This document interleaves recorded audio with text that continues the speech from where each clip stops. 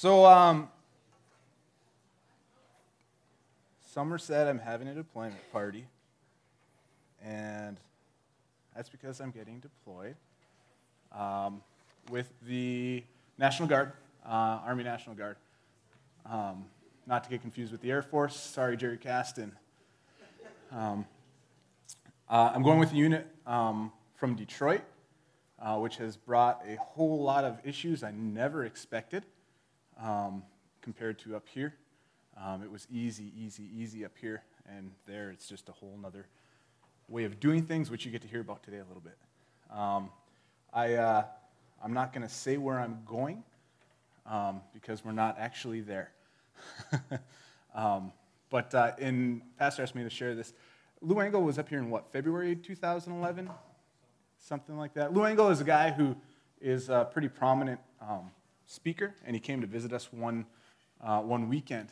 And right when it was that time frame when he was here, I had this dream that I was near this biblical valley of Acres, what it's called, and I didn't know where that was at. But I had this dream where I was standing in an army uniform, looking over a bunch of soldiers, and I knew I was within 100 miles of this valley, which is really weird because at the time I wasn't in the Army. With that, I will be within 100 miles of the Valley of Acre here in a couple months. So God's funny like that sometimes. And I'm excited. It's a really good opportunity. I'm a chaplain in the Army, so it's... That's a little bit better. So I'm a chaplain in the Army, and it allows me to bring God to soldiers and soldiers to God. That's my first duty, along with some other stuff after that. There's other denominations, but also faiths in the chaplain corps, but there's only one true faith, and that is faith in Jesus Christ alone. And that's who I bring to them and bring them to. I just get to be a conduit for that. So I'm going to pray, and then I'm not going to preach for an hour, Kurt, but it'll be about 59 minutes now. All right. Father God, thank you for this church. Thank you for letting me be a part of it for the past 5 years for the second time around. I just ask that you to speak today to our hearts and just take care of business within us. We love you, Lord. I just ask these things in Jesus' name. Amen. I found this book yesterday that I guess lost or just kind of misplaced, didn't really think about. It's called Hinds Feet in High Places. And the first opening line of the book is the Lord maketh my feet like hinds feet and setteth me upon mine high places. That's Psalm 18:33 and Habakkuk 3:19. That has absolutely nothing to do with what I'm talking about today. But I read that this morning, and I'm like, that's got to be for someone, so just put that in your back pocket. All right. So Jesus came to redeem. He came to reclaim what was his and to buy back what is ultimately his. He came to buy our souls from hell and rescue them as his. And we will go to hell because of sin. But we are brought back into relationship with God only through Christ and him alone. Satan messes with us in every way that he can. Jesus tells us in John 10:10 that the thief comes to steal, kill, and destroy, but I have come so that you may have life and have it to the full. The thief is Satan. So this life is tricky sometimes, and we would all like a full life, right? But what is a full life? Jesus didn't just come to reclaim what was his, but to bring us to life. And that's life in him. And life that is not anything like we deserve, think it will be or hope it will be. It is all so much more. It's deeper, it's richer, but it's redemptive. And true rich life is coming back into relationship with God.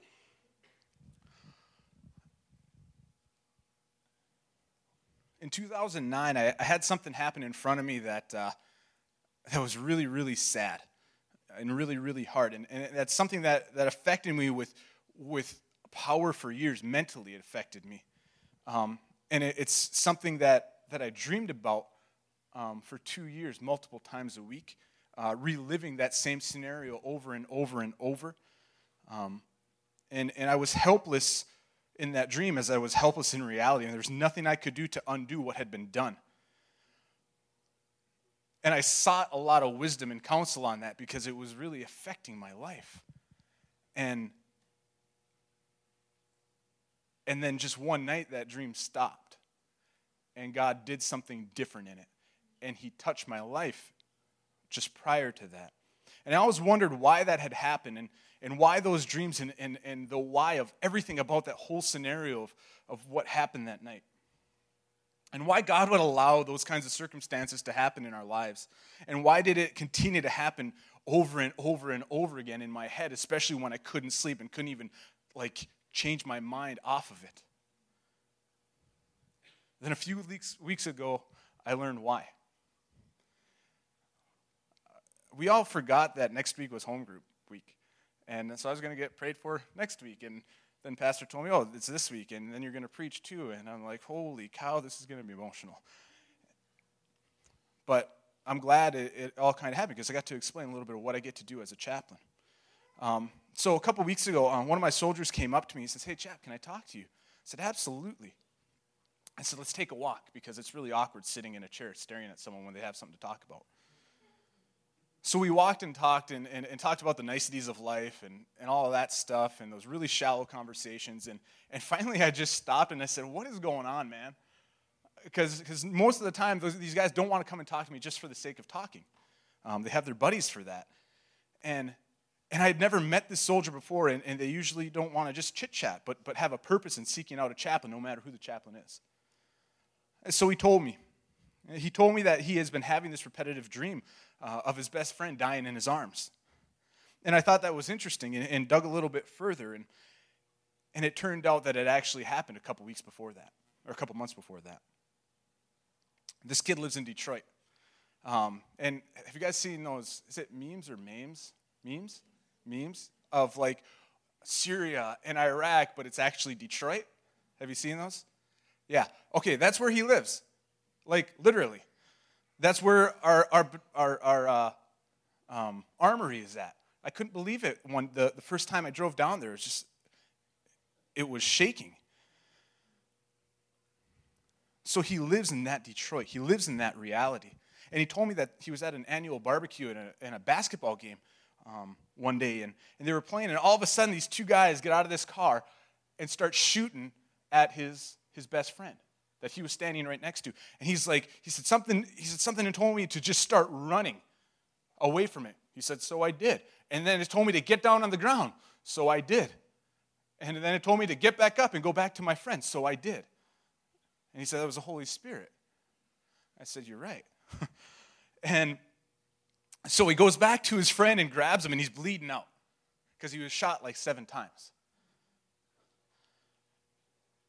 And he grabs his friend and he holds him in his arms.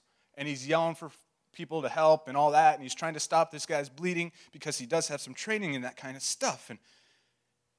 And his friend looks at him in the eyes, takes a big deep breath in, and then and died. He's 23 years old, and his best friend just died in his arms. What the heck am I supposed to do with that, Lord? What am I supposed to say to this kid to comfort him through that? And he's reliving it every single night. How would you respond to that? I didn't know what the heck to do. I'm trained to do it. Come on. He went on to tell me that dream had been reoccurring. The dream of him being helpless and unable to save his friend's life. Usually, these soldiers will come and talk to me, and they're just doing stupid stuff. I cheated on my girlfriend. Well, you're an idiot. Don't do that anymore. You can give them some kind of canned advice. And then you can get into the real stuff. But this was new. And so I asked him some more questions, and I wasn't listening to him. I was praying because I'm like, Lord, I need your help on this one more than ever. And then the Lord brought up that dream that I had and the experience that I had and what he did in it and did through it and how he redeemed it for that moment in time. And then it all clicked. Then it got really awkward because I got really excited. And I started smiling and just kind of bouncing around, and he looked at me kind of weird. So I told him, hey man, I said, first of all, you're not nuts. He's like, how do you know that? I said, well, because I lived through the same kind of thing. And I gave him a portion of my testimony of how the Lord moved through the dream that I had and the scenario surrounding it, and how that circumstance was meant to bring hope to him in that moment. And I prayed for him, and we both kind of got choked up and cried a little bit together, and then finished our walk and moved on with life. And God takes our history and remakes it into something useful, beneficial, and ultimately holy. That moment that guy and I had was holy because God was in it. He was there. Despite the circumstance, despite everything that happened, despite evil trying to come against both in my circumstance and his, God came there and made that moment holy. He made a moment that turned to years of replayed violence into that holy moment. And he did that for me, and he did it in the past, and he will continue to do it for anyone who reaches out for him. But it's not just for those moments that are way more difficult than we can handle. He desires to renew it all, to renew every aspect of our lives. It's not just about those huge things that are earth-shattering in each of our lives, but he wants to do it even in the smallest of things. And we all have those experiences that are negative. It could be a bad day at work. It could be something that's just beyond comprehension. And we have those experiences that are intended to steal, kill, or destroy us.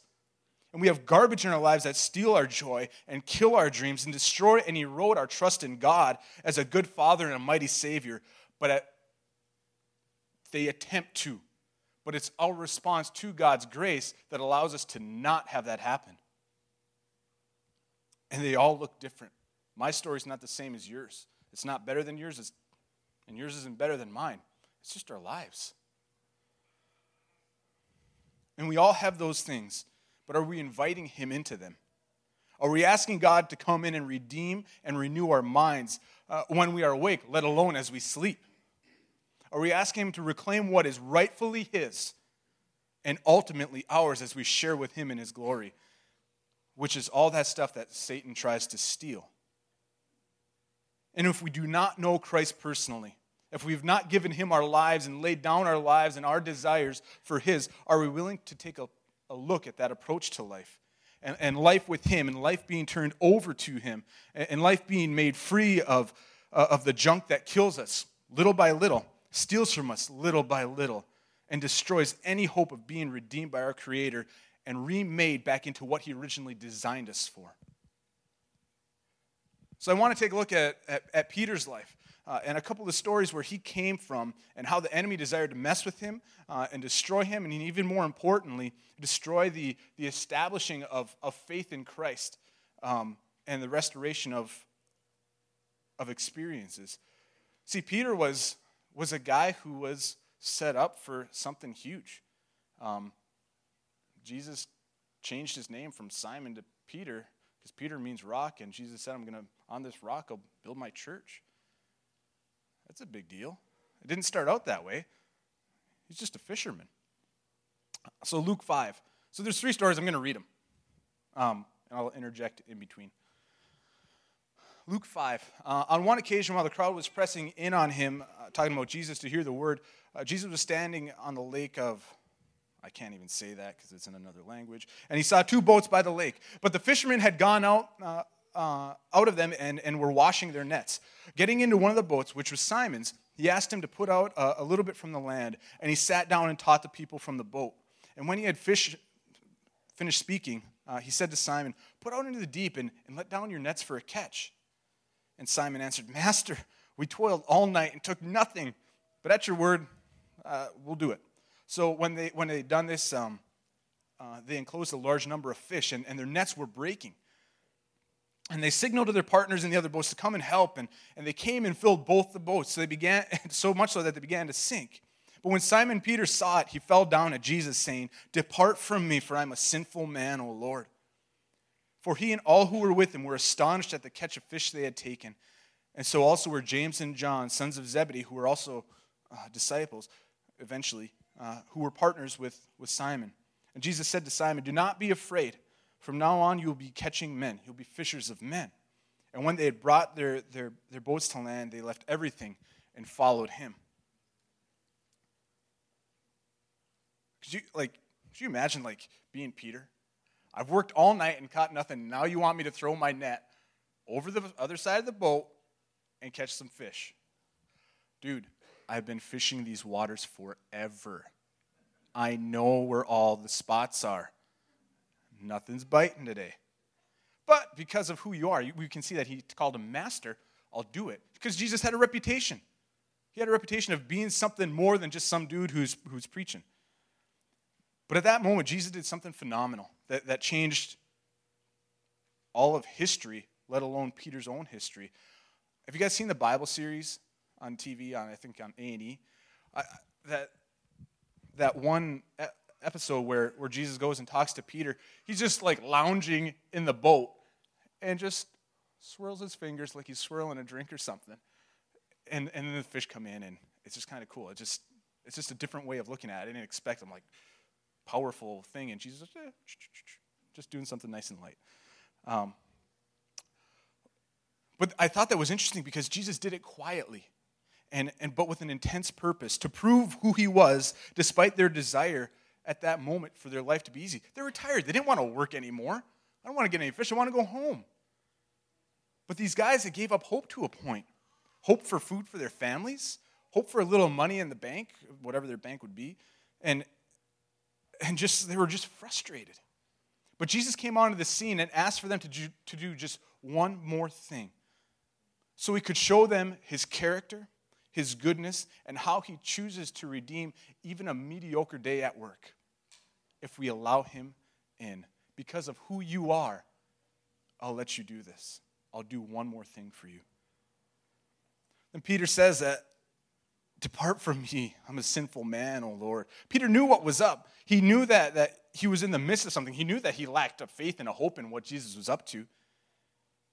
And he wasn't good enough for this, but Jesus redeemed that moment in time. And he knew he redeemed that bad day at work because Peter was willing to do something out of the ordinary, something even foolish, all because Christ asked him to. The story shows that Peter's not really a lazy guy, but he's willing to take a risk, and also a man who's not afraid to be humbled. But also he was set up for something incredible, something that was God-breathed. Second story in Luke 22 is Peter's denial of Christ. Peter denied Jesus, who Jesus was, 3 times to different people before Jesus died. And Jesus let him know that was going to happen before that actually happened, which is crazy. So he says, "Simon, Simon, Satan has asked to sift each one of you like wheat. But I've pleaded in prayer for you, Simon, that your faith should not fail. So when you have repented and turned to me again, strengthen your brothers."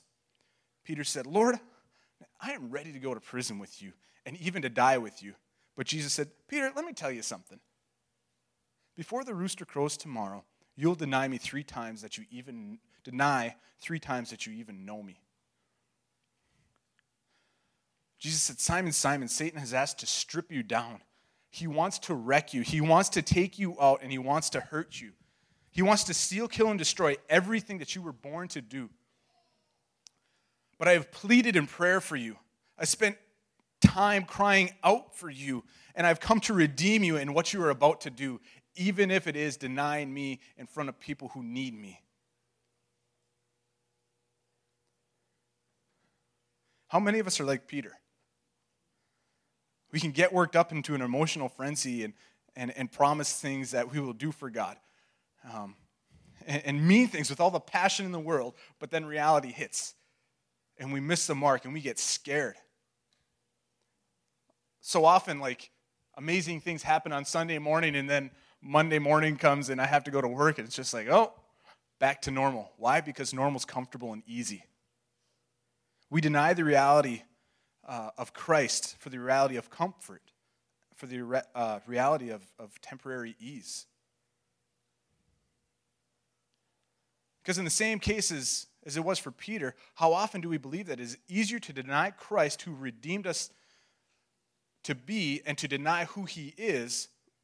It's easier to just keep going with life, regular life, than it is to live in a way and talk in a way and follow him in that way.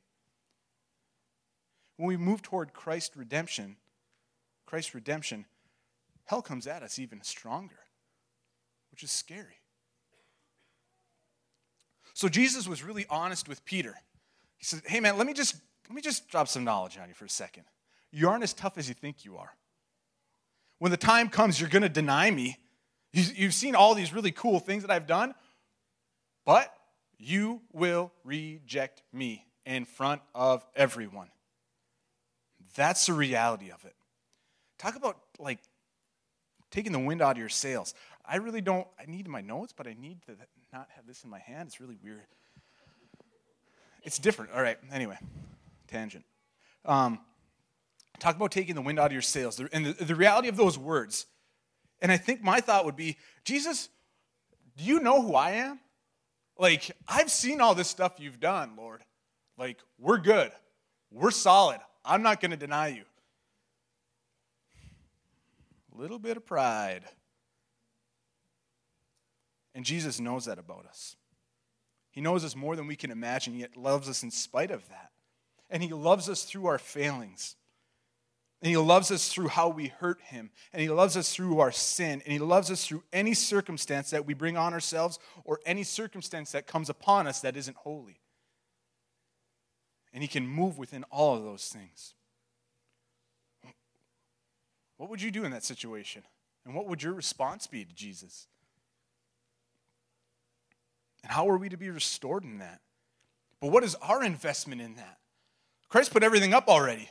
But are we just willing to just receive it? The last story of John 21, the restoration of Peter, which is the best part. Later, Jesus appeared again to the disciples beside the Sea of Galilee. This is how it happened. Several of the disciples were there. Simon Peter, Thomas, nicknamed the twin, Nathanael from Cana in Galilee, and the sons of Zebedee, those James and John guys from before, and two other disciples, one of them being John, who was the one that Jesus was closest to. Simon Peter said, hey guys, I'm going fishing because there's nothing really else to do right now. And they thought that was a great idea, so they said, we'll come too. So how many people is that? Seven disciples. So one, besides Peter, 1, 2, 3, 4, 5, 6. 6 guys, 7 with Peter. 7, funny. I just realized that. So we'll come to, and so they got out in the boat and they caught nothing all night. Dan and Banjo know all about that. At dawn, Jesus was standing on the... Sorry, buddy. At dawn, Jesus was standing on the beach, but the disciples couldn't see who he was. And he called out, he said, fellows, have you caught any fish? And they said, no, we haven't. And he said, throw out your net on the right-hand side of the boat and you'll get some. So they did. And they couldn't haul in the net because there was so many fish in it. I wonder if Peter thought to himself, man, this feels like it happened before, but I can't really put my finger on it. A little deja vu moment. Then the disciple that Jesus loved, who was John, said to Peter, it's the Lord. When Simon Peter heard that it was Jesus, he put on his tunic, because when they go fishing, I guess they pretty much go naked, because he had all his clothes off, before he had stripped for work, which is fishing. He jumped into the water and headed to the shore. The others stayed with the boat and pulled the net to the shore, for they were only about 100 yards from shore. Peter didn't care. He didn't care that they were only 100 yards from the shore with the biggest catch of his life. He needed to meet with Jesus. He needed to meet with God, and nothing would have gotten in his way at that moment. And he knew that what Christ had done for him personally, for how he redeemed Peter's life and story, and nothing was going to stop him from meeting with Jesus. This was the third time that Jesus appeared to these guys after he died. The third time. Peter denied him 3 times. This is the third time that this happened. Jesus restored him after that third time. Peter also denied him 3 times. So when they got there, they found breakfast waiting for them. Jesus likes to cook, I guess. Fish cooking over a charcoal fire and some bread. It says that he was ready to meet with them, to be comfortable with them, to invite them into something that's warm and hospitable and safe. Bring some of the fish you've caught, Jesus said. Okay, there were 7 guys total. 6 of them had to get it into the boat and then row it in. Just remember that. So Simon Peter went aboard and dragged the net to the shore by himself. He did what 6 men could do himself. There were 153 large fish, yet the net hadn't torn. Is that not impressive? I just got a kick out of that anyway. So Jesus said, now come and have breakfast. So none of the disciples dared to ask him, who are you? They knew it was the Lord. Then Jesus served them bread and the fish, and this was the 3rd time Jesus had appeared to his disciples since he had been raised from the dead. They didn't bother to ask who he was. They knew who their friend was. They knew who their Savior was, and they knew who their Redeemer was. There was no need to ask, and there's no point to it. But they knew he was up to something, so they just shut up and listened because he made them breakfast and invited them in. So after breakfast, Jesus asked Simon Peter, Simon, son of John, do you love me more than these? Yes, Lord, Peter replied, you know I love you. Jesus did this in front of the other guys. Just keep that in mind. Yes, Lord, you know I love you. Then feed my lambs, Jesus said. And I wonder if this conversation happened throughout, they got done eating, and then it kind of happened throughout, the moments after breakfast, not 3 times in a row.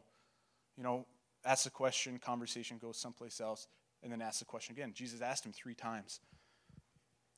Jesus repeated the question, Simon, son of John, do you love me? Yes, Lord, you know I love you. Then take care of my sheep. A 3rd time, Jesus asked him, Simon, son of John, do you love me? Peter was hurt that Jesus asked this question a 3rd time. And he said, Lord, you know everything. You knew that I was going to deny you. You knew that I was going to screw that up. You know that I love you. And Jesus said, then feed my sheep. And he followed it up with this. I tell you the truth, when you were young, you were able to do as you liked. You dressed yourself and went wherever you wanted to go. But when you are old, you will stretch out your hands, and others will dress you and take you where you don't want to go. Jesus said this to him to let him know by what kind of death he would have to glorify God, which ultimately was a crucifixion. And then Jesus told him, follow me. Peter's life just came full circle.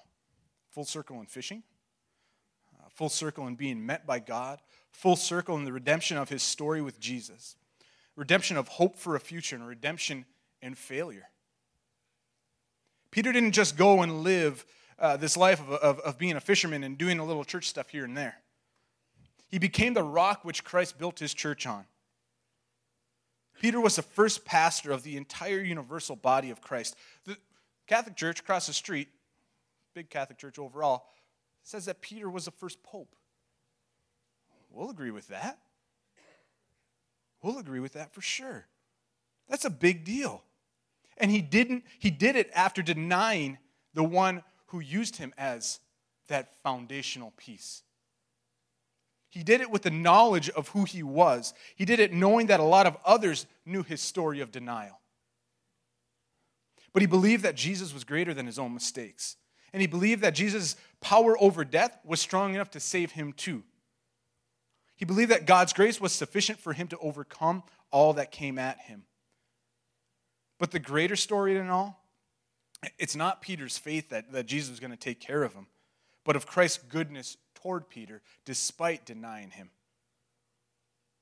It's Christ redeeming Peter's life experiences to allow for his redemption story to be big, bold, and beautiful. God used something really ugly as something really foundational for the church. Could you imagine one of your best friends denying you when you needed him most? Yet saying, you know what, man? I'm going to use you to do something incredible for me. and build one of the most important organizations in history.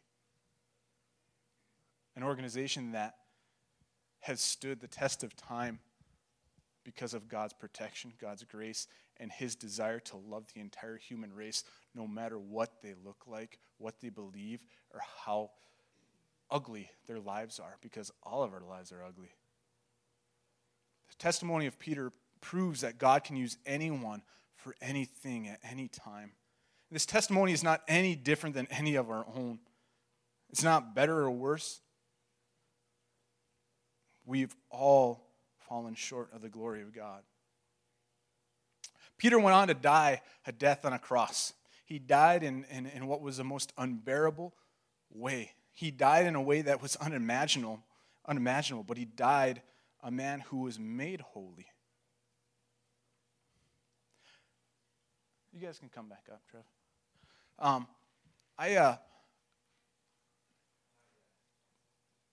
Okay. I texted a friend of mine who's a chaplain, and I said, hey, man, here's the situation. And the conversation went to this: His grace is sufficient for us in all things, including when we have no idea what to say, do, or even think. Because God's grace is big enough for anything that can happen to us. And it's bigger than anything that we can do that separates us from him. And this redemption story is birthed through the love of Christ, matured with the grace of God, and sealed with the power of the Holy Spirit. And it changes lives. I don't know much about anything. I just know that Jesus saves. And that's what it comes down to. And that's what's the beauty of the Christian faith, is that we don't have to do anything but receive and accept his love and forgiveness. And then we have to respond. So Peter jumped off that boat and he swam like he'd never swam before. 100 yards. If you ever swam 100 yards, that's a long ways. It doesn't seem like it, right? It's easy, but he swam with nothing that could stop him from doing it. There's a measure of faith that it goes when you jump out of that boat and start swimming toward the Lord. Whether it's in here, Charlie mentioned it last week, of running up front or sitting up front, and the importance of where God's meeting us, or not, or just sitting. My friends, I just want to invite you to, if you need prayer this morning, swallow your pride, walk up front, say, I need help. I need help from Christ. I need help with prayer. Through prayer, I need help from something. It's a measure of faith. It's stepping out. So I'm just going to close in a word of prayer, and we're going to go back into worship. Father God, thank you. Thank you for a redemption story for each of us that we accept only through you. Thank you, Jesus, for living a life so that we could live. Lord, I just ask that you just plant these seeds in our hearts and grow them in your time. And we just love you, Lord. Thank you.